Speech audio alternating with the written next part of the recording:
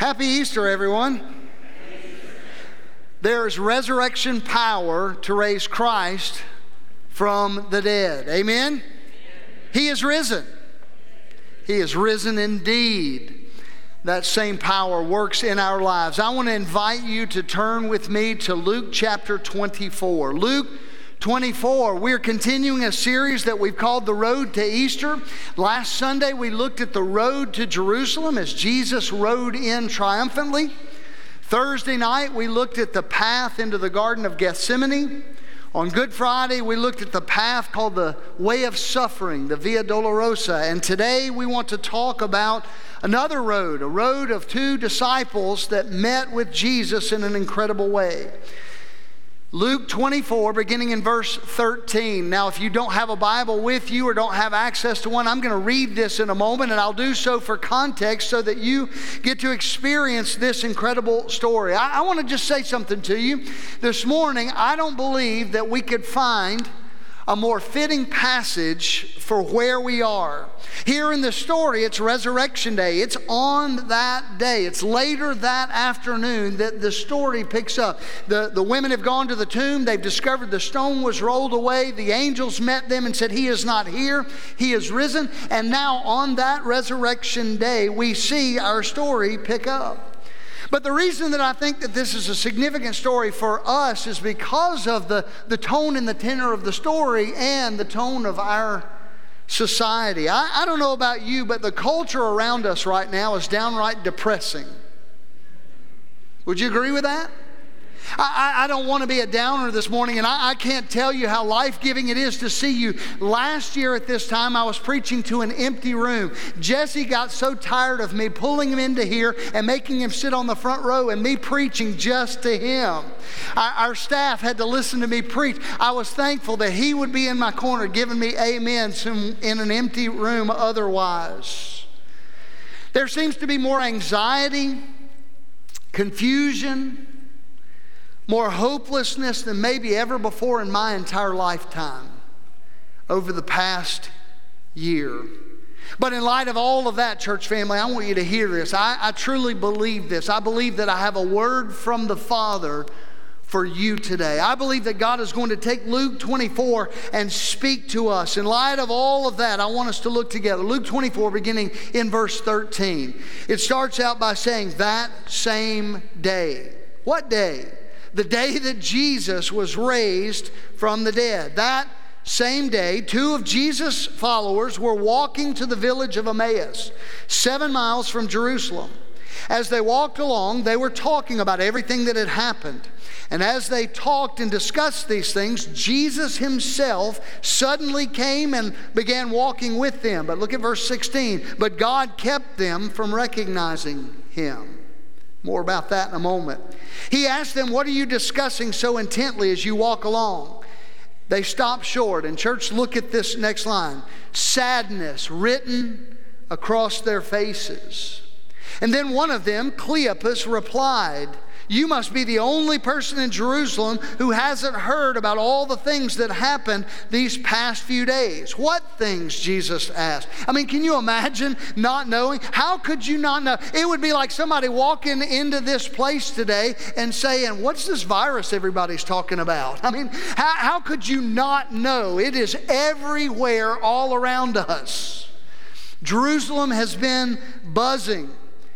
They said, the things that happened to Jesus, the man from Nazareth, they said.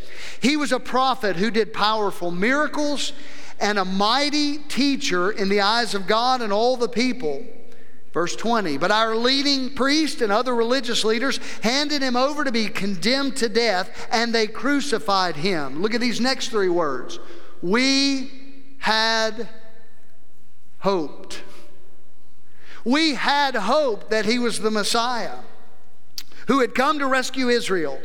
This all happened 3 days ago. Then some of the women from our group of his followers were at the tomb early this morning, and they came back with an amazing report. They said his body was missing, and that they had seen angels who told them Jesus is alive. Some of our men ran out to sea, and sure enough, the body was gone, just as the women had said. Now today, whether you are a Christ follower or not, whether you have trusted the Lord Jesus Christ or not, whether you're at home watching us or someplace remotely or here in the room, I truly believe God has a word for where you are from this text of Scripture. And I believe today with all of my heart, if you will listen, if you will give your attention for just the next few moments, I believe God will change your eternity. I believe God is going to set somebody free today. I believe that truly for those that are believers, there are some, He'll change your outlook and He'll begin to change your despair into hope yet again. Folks, this is such an important day. I mean, as we consider the claims of Christ to be raised from the dead and the impact and the significance of what that means to us and for us here today, this is an important day, and I mean this. I'm so thankful that you're here. I'm thankful that you've chosen to worship on this Resurrection Sunday. I want us to pray. And I want to pray for you. And listen, if you're a believer today, would you join me and would you pray specifically that God would take this and that His Word would find the heart today that needs it the most? Let's pray. Father, would you speak to our hearts today? Lord, would you use me, a broken human vessel? God, I know my lot.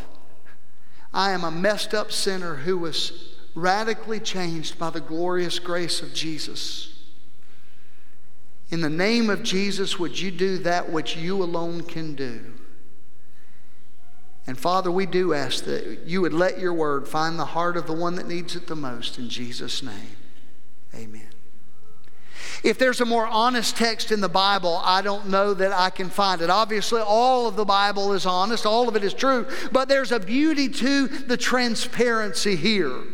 The Bible doesn't cover up the warts. The Bible doesn't gloss over the mistakes and the faults and the messiness. It doesn't tell us today that every disciple that ever followed Jesus is all perfect and got it all together. I mean, the Bible is very, very honest in this. The Bible tells us, it does not deny that there are murderers and extortioners and thieves and adulterers and robbers, and those are just the saved people in the Bible. I mean, the Bible is pretty clear that there are some messed up characters in the Word of God. And I'm grateful for that honesty, because that honesty gives to me some hope, because I don't have it all together. And if you do have it all together this morning, maybe you need to be up here preaching to the rest of us. But I think that all of us would find ourselves in desperate need. And these disciples were the same. They were struggling. They were finding themselves reeling from an emotional roller coaster of the highest high to the absolute pit of the lowest valley. And if you think about it, there's probably not a more fitting passage for where we are right now, not just on Easter Sunday, but in the midst of still a pandemic, in the midst of political turmoil, in the midst of culture wars and all the difficulty that we are facing, that we're raising kids and grandkids in the middle of. I can't think of a more fitting place to go than down the road to Emmaus. And what I'm asking you to do for just the next few moments is to walk there with me. I hope that you sense the dust kicking up from our sandals. I hope that you walk there and recognize that Jesus is going to walk into the midst of that day. I want us to be students of the Word and just to slowly peruse for a few minutes this passage of Scripture. Now, again, think about their perspective as they walked. Disillusioned? Yes. Perplexed and confused? Absolutely. More than all of that, hurting. I already read to you, verse 17 says that there was a sadness on their faces. And we went a little farther in verse 21, it said, we had hoped. I mean, they had hung all of their hopes on Jesus being the Messiah. And now they don't know what to hang their hopes on because he's dead. Well, maybe because now there's a report that he's alive. What are we to do? What are we to believe? Think about the roller coaster. 7 days earlier, they had been on a parade, if you will. They had been on a journey coming into the city for Passover. And coming into the city for Passover, they were joined by throngs throngs of people from all around. And as they came to the city, a parade emerged because a triumphal entry happened. People were waving palm branches and others began to see, and a mob sort of gathered. And all of a sudden they recognized something was happening. Jesus came riding into the city on a donkey, and they began to say, could this be? You see, Zechariah had said that the Messiah would come into the city riding on a donkey. Kings don't ride donkeys, but this may be it. And they saw that with intrigue, and their hearts probably beat faster. And then 3 days prior to this day, everything seemed to change. You see, there was a mob that led to an unjust arrest and a mockery of a trial. There was an arrest of Jesus of Nazareth. And as we begin to think about that idea of where they were, they were struggling. They were hurting. In fact, I want to call it this, and I want you to write this down. They were under a weight. They were under the weight of a broken spirit. The weight of a broken spirit. I'm not talking about being a little bit blue. I'm not talking about just a little melancholy. I'm talking about being crushed. I'm talking about being under a weight that was so intense that their whole world was spinning. Anybody here ever felt the weight of a broken spirit? I figured that was the case. Maybe you can identify. I mean, this was down to their souls, but can you blame them? I mean, again, this 3 days before, they showed up to offer their Passover sacrifices, and this illegal arrest of Jesus happens. Who was it? They said, when the stranger asked them, what are you talking about? They said, we're talking about all the stuff that happened to Jesus. And he didn't have to ask or insert anything else. They just went on to say, you know, Jesus of Nazareth.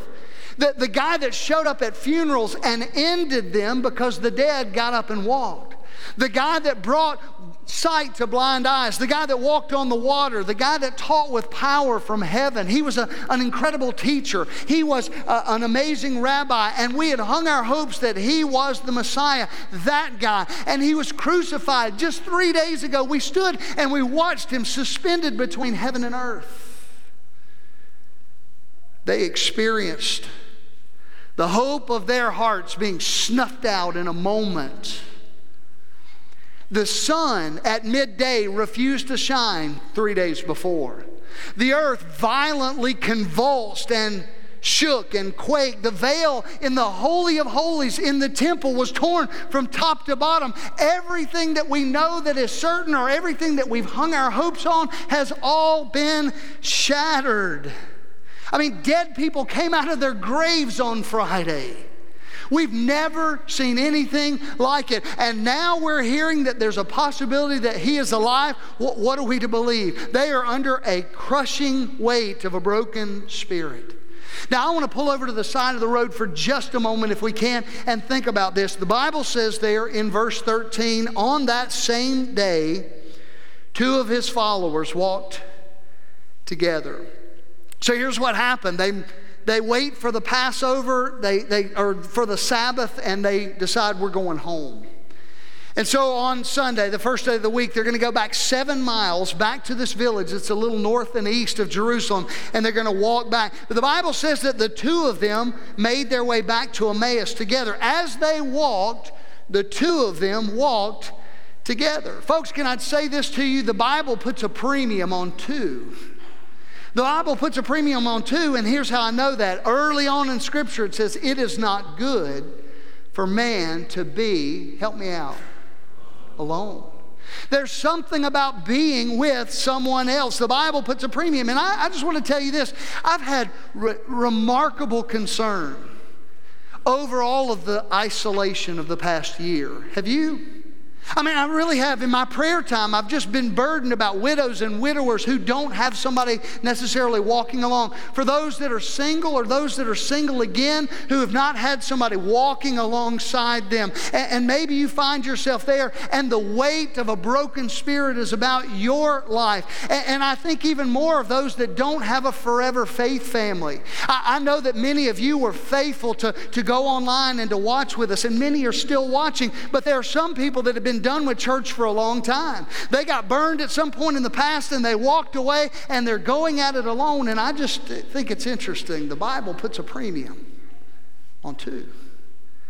The weight of a broken spirit is encouraged in the presence of others. We'll talk about that for a moment, but my heart truly aches for those that said, I'm done with church. And maybe you did so today even. You've just stumbled across our website, or you've stumbled into this room with a family member who coaxed you and invited you, and maybe you're here today and you're not sure about all these claims, but you know that your heart is broken. You know that you are struggling, and you're saying something in my life has got to give.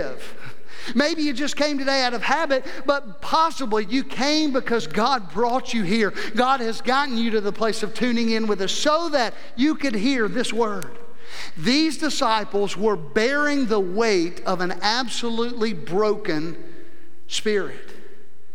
And I would say it this way, something in our society's got to give. I'm watching people struggle. They have lost jobs and faced financial just downturn, and schools have gone through all that they've gone through. And I'm just here to tell you that life today seems to be driving people crazy. Maybe you're holding it together, but I know people that we're buying and selling, and we run to the mountains and we run to the beach and we come back still empty. And so we go out and we buy stuff, and then we buy more stuff, and then we go rent space to put the stuff so we can buy more stuff. And all of the stuff means nothing. It doesn't bring any satisfaction. We live in a society where we're driving cars that cost more than our grandparents' houses, and for what? We've got an abundance of stuff, but no peace. Am I speaking into anybody's heart today? The weight of a broken spirit. People in our day are self-medicating, and they're looking for relief at the bottom of a bottle or at the summit of a high or in retail therapy of something. And they're longing and searching and empty. We're seeing the gravity of the weight of a broken spirit. God's word speaks to it clearly. Let me give you a couple of passages. Proverbs 18:14. It says this, the human spirit can endure a sick body, but who can bear a crushed spirit? I think that's fascinating. If you think about it, our society is already saying this. There's public service announcements that say, we're going to get through this pandemic together. We can do it. The Bible said a long time ago, we can get through physical sickness, but who can bear a crushed spirit? And the human spirit is, yes, we can get through this. Well, the reality here is, if you can resonate with this, if you've got a broken spirit, you can resonate with these disciples, because that's exactly where they were.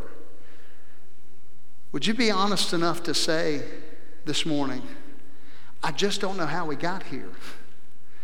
I mean, 13, 14 months ago, we're setting Wall Street records and the economy's booming and life is good. And all of a sudden, life came to a screeching halt.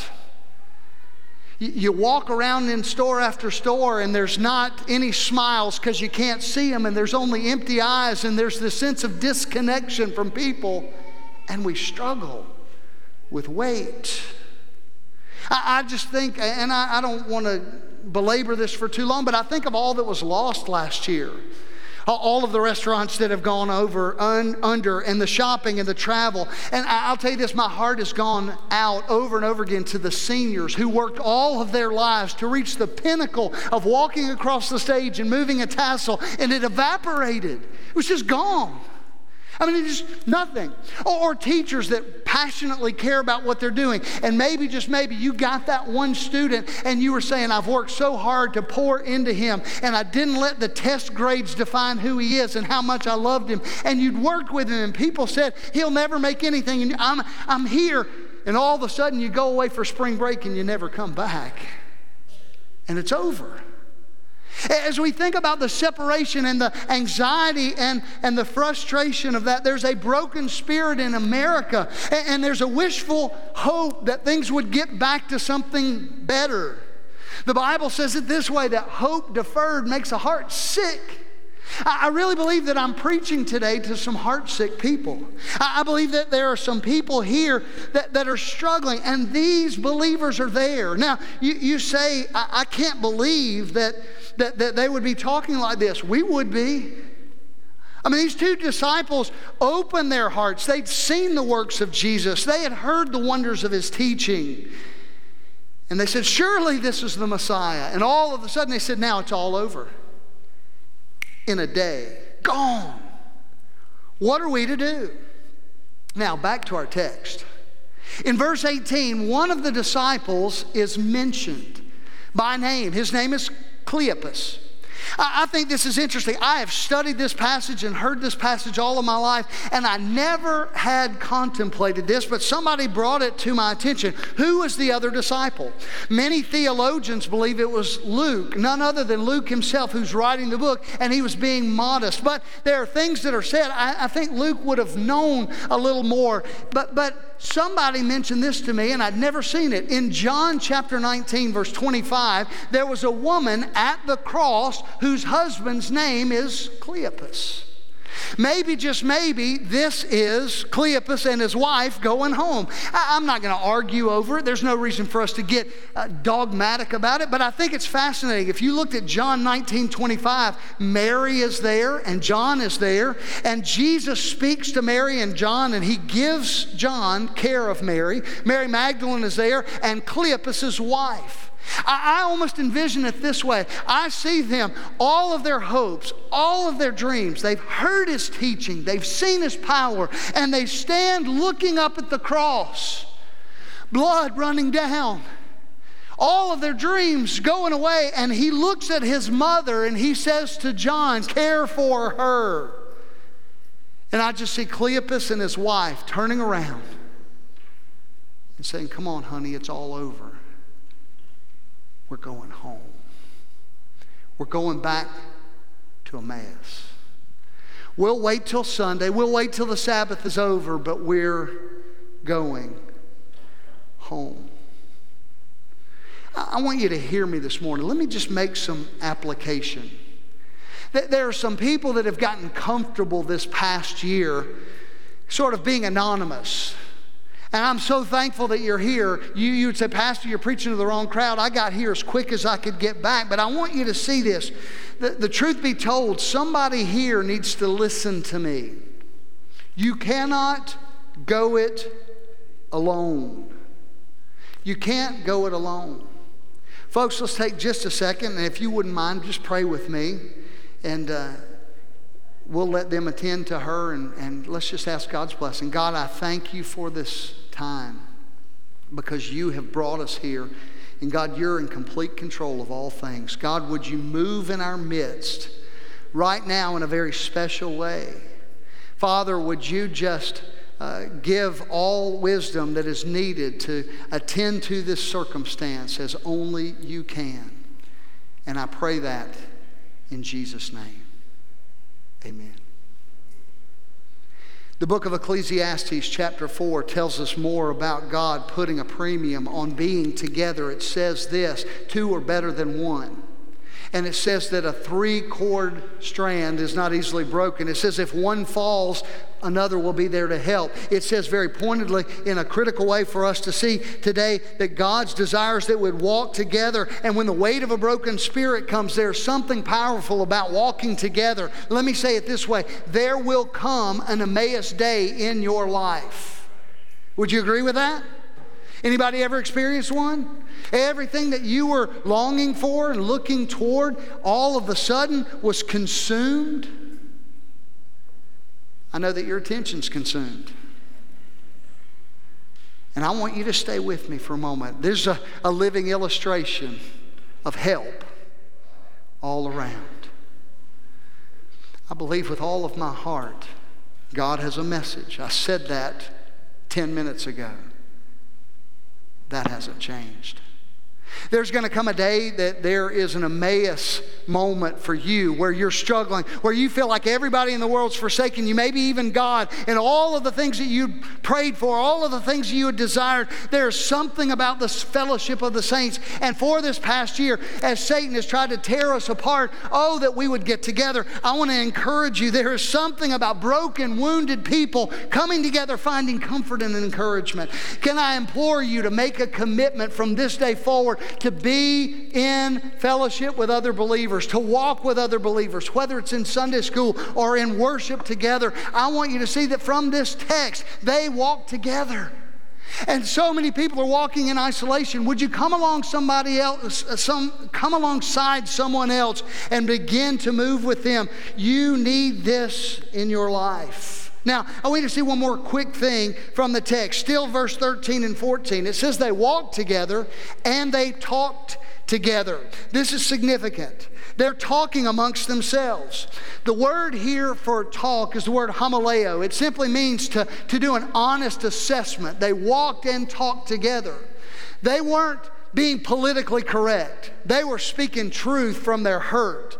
Sometimes that's exactly what we need. In fact, there's a powerful remedy for people that are under the weight of a broken spirit. You know what it is? Speaking the truth in love.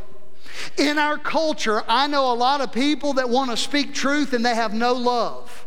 And they do it on social media, hiding behind keyboards every day.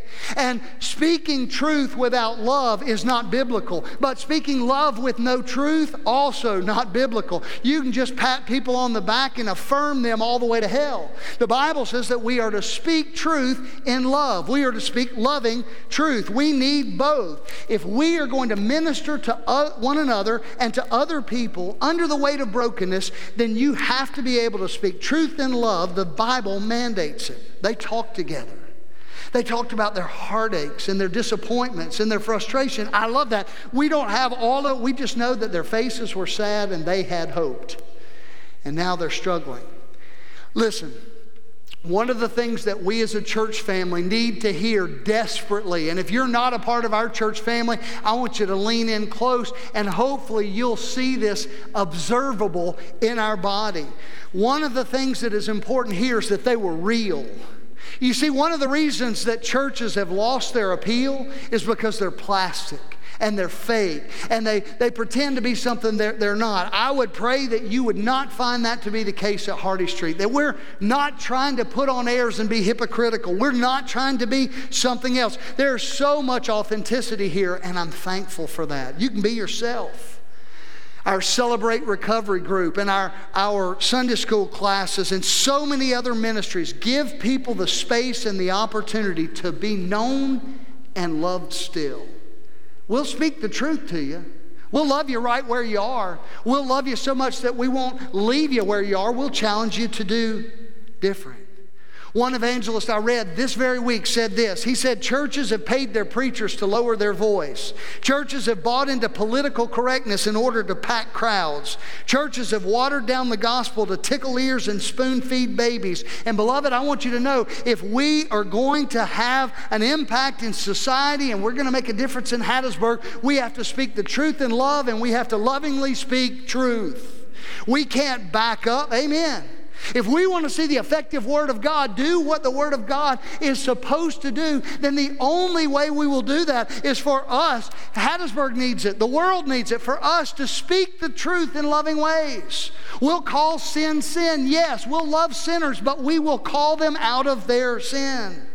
If you want to minister to somebody that is reeling from the weight of brokenness, the only way to do it is to speak loving truth into their lives. Let's go a little further. It's amazing to me, and we don't have time for all of this, but Proverbs says that iron sharpens iron. One man sharpens the countenance of another. You literally can change somebody's outlook. The Bible also says in Proverbs 27 that faithful are the wounds of a friend. So Cleopas and his wife, let's just say, if you'll go there with me, two followers, Cleopas and somebody else, they were both broken-spirited, but they're talking it through. And I can just hear them. She's talking away. He said that he was the Messiah. How could this be? Could he really be alive? They're back and forth. And maybe he's shut down and he's kind of grunting along the way just so that she'll think that he's listening to her. But they're going along. Put this together. Jesus said in John 15:5, I no longer call you servants, but I call you friends.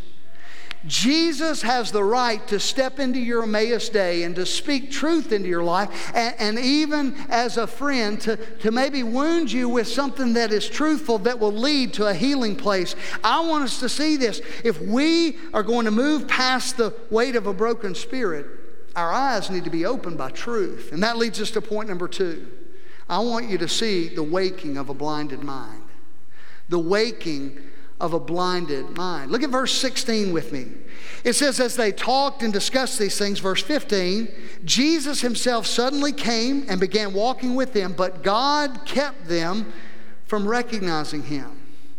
Some of you would say, how in the world could Jesus do that? How can he step into their misery and confusion and not immediately deal with their brokenness? What kind of uncaring Savior is this? If you're talking about the love of Christ, then how for the love of Christ can he keep the truth from them? Well, verse 16 says that God kept their eyes from recognizing. Listen, Jesus veiled his identity so that the 2 disciples would think through the things that he would say. They wouldn't just believe it at face value. You see, if the pandemic went away immediately tomorrow and everything went back to normal may not be what God wanted. God shook some things up in our world for the last year, and I'm praying for the better, that he would draw us back to himself, that we wouldn't see our hope is built on nothing less than who's in the White House. Our hope is not built in the White House, but in the church house through Christ. And for us, if we begin to see what has been shaken up, I think this is amazing. A broken spirit can lead to a blinded mind. They just began to figure things out on their own, but you need to see this, so can religion.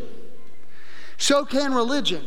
If you're listening this morning and you don't have the hope of eternal life, you've never accepted the free gift of Calvary, you've never received the payment that Jesus' death afforded you, then I want you to hear this.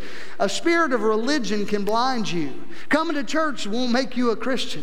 And there are a lot of people that are banking on things that have no eternal value. Now, why am I saying that? Look at verse 17. He asked them, what are you discussing so intently as you walk along? They stopped short, sadness written on their faces, and they began to share the story of Christ. Let me say it this way. In our brokenheartedness, often we turn to anything and everything but God. We make up our own answers. We make up our own decisions. Let me say it this way. In our brokenness, we often turn to other things. In our arrogance, we often make things up. That's the religious side. Well, if things got back to normal and I could just worship the way I wanted to worship, everything would be fine. You see, if they had said, aha, Jesus is the Messiah. See, they didn't want necessarily what Jesus was giving them. Everybody look. It says that he began with Moses and he told them all that the prophets have spoken. All of the prophets. You see, they were listening to the prophets. They were reading the Bible, but they weren't looking at all of them. They were saying, we're going to get a Messiah who's going to get rid of Rome. We're going to get a Republican Messiah, a Democratic Messiah. No. He said you're going to get a suffering Messiah. They didn't read that. Whoa, Jesus. I don't want to, see, I want to talk about Roman taxes. I don't want to talk about tithing. I don't want to talk about things that'll take me to a place of suffering that'll develop character in me. I just want Rome gone. Hello? I mean, think about it. We just want those things back. And if we're not careful, those seniors will say, I don't want a Savior that leads me through the valley of the shadow of death. I just want a Savior that'll give me my graduation back. I want 2020 back. And those things have evaporated. They're gone. There are some of you that want the amber waves of grain to flow again. I want the economy back, and I want things to be different. And the bottom line is, as great as this nation is for a moment and a season, and eternity is forever. And eternity is too long to be wrong. Oh, that we would focus on what we see here. Jesus showed him the plan from the beginning was that I will take the brokenhearted and I will bind up their bruises. I will heal their scars and I will forgive their sin. I love this story because these brokenhearted, honest disciples saw their eyes opened in an amazing way. Pastor, how could they be wrong? They're talking about the Bible. Sure. They're talking about the parts they liked. Preacher, I don't want a king that'll take me through trials and tribulations. I want one that'll just get things back to normal. He didn't open up their eyes because they'd already made up their minds. He showed them all that the prophets had spoken. You see, they wanted a king that would be the leader of the world, but not the Lord of their lives. And there are people here today that have a broken spirit, and there are people here today that are incredibly religious. You've crossed all of the theological T's and dotted all of the doctrinal I's. But some of you say, I just need proof. If God would just show himself to me, I would believe in all this. Faith doesn't come from evidence. It comes from the Word of God. You would not believe. If Jesus had just shown up and given them, here I am, they would have said, I told you so. But he took them to the truth to show them the truth. He took them to the Word of God to show them the truth. Very, very significant for us to see. If evidence can do it, they've already had eyewitnesses. Mary Magdalene, Peter, others have said, he is risen, his body is gone. Here they are on their way home, just like good Baptists. I mean, that's, well, I didn't see it, so I'm not going to believe it until I do. I mean, it wasn't in the bylaws. We didn't vote on it. I don't know that he's risen or not. No, the bottom line is faith doesn't come by evidence. It comes by the Word of God. And you cannot argue someone out of hell. It's not about apologetics, but you can share loving truth with them, and that's what Jesus did. Let me just take you one more place, and our time is almost gone. When Jesus took them from Moses through the prophets, he said that he showed them all the things concerning who? Himself. I just wanted to shout. I don't know about you. There are times that I say, I wish I could go back, Brother Wes, and be in the Bible in some place. I would have loved to have attended the Emmaus Road Bible Conference. Because Jesus said, hey, you remember that ram caught in the thicket in Genesis 22? That was me. You remember the story about Noah building an ark of safety, and people would run to it and they would be saved, and God closed the door and he sheltered them? Guess what? That was me. Hey, you remember that suffering servant in Isaiah chapter 6, or Isaiah 53:6 that suffered for you? That's me. And over again, Jesus said those places, that all points to me. And I've got a plan and a purpose for your life. The ram in the bush, the promised seed in Genesis 3, the ark, the 3 boys in the fiery furnace. You remember them? And there were 4 in there. That was me. How about the captain of the armies of heaven showing up in front of Joshua? Me. The flood, the ark, the Passover, the Red Sea, the wilderness and the promised land, exile and return. The Old Testament is gloriously Jesus shaped. The I am in Abraham's rejoicing. The Lord who motivates Moses was Christ. Hebrews 11 says that. The Redeemer who brought them out of Egypt was Jesus. It says that in Jude 5. The rock in the wilderness was Christ. 1 Corinthians 10. The king of Isaiah's temple vision was the very Son seated on the throne in John 12. Blinded minds cannot be enlightened by apologetic evidence, only by the truth of God's Word. He lifts the weight of their brokenness by waking their blinded minds. So we're talking about a broken spirit, blinded minds, but thirdly, a burning heart. And our time is done. They come to the end of their day.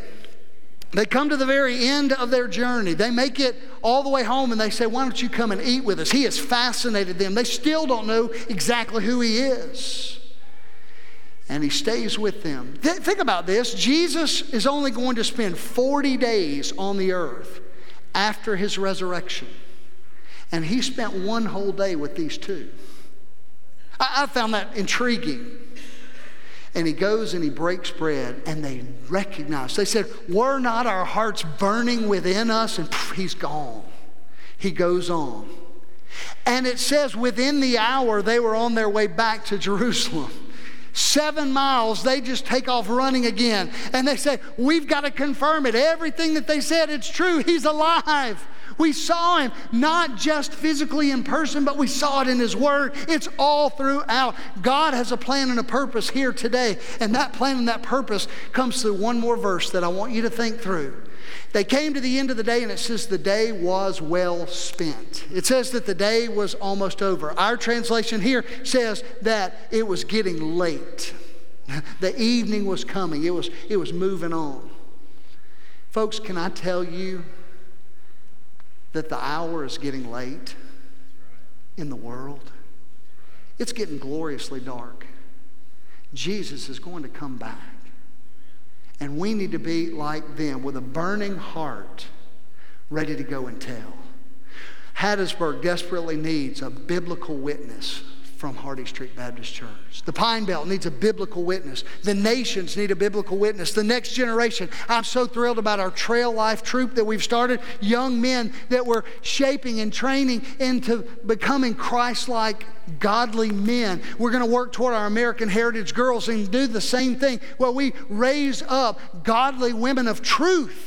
And my heart's desire is that our church would never be satisfied with our own religious answers. It's not wrong for you to question what God is doing. It's wrong for you to come up with your own answers and give them to God before you give Him a chance to hear.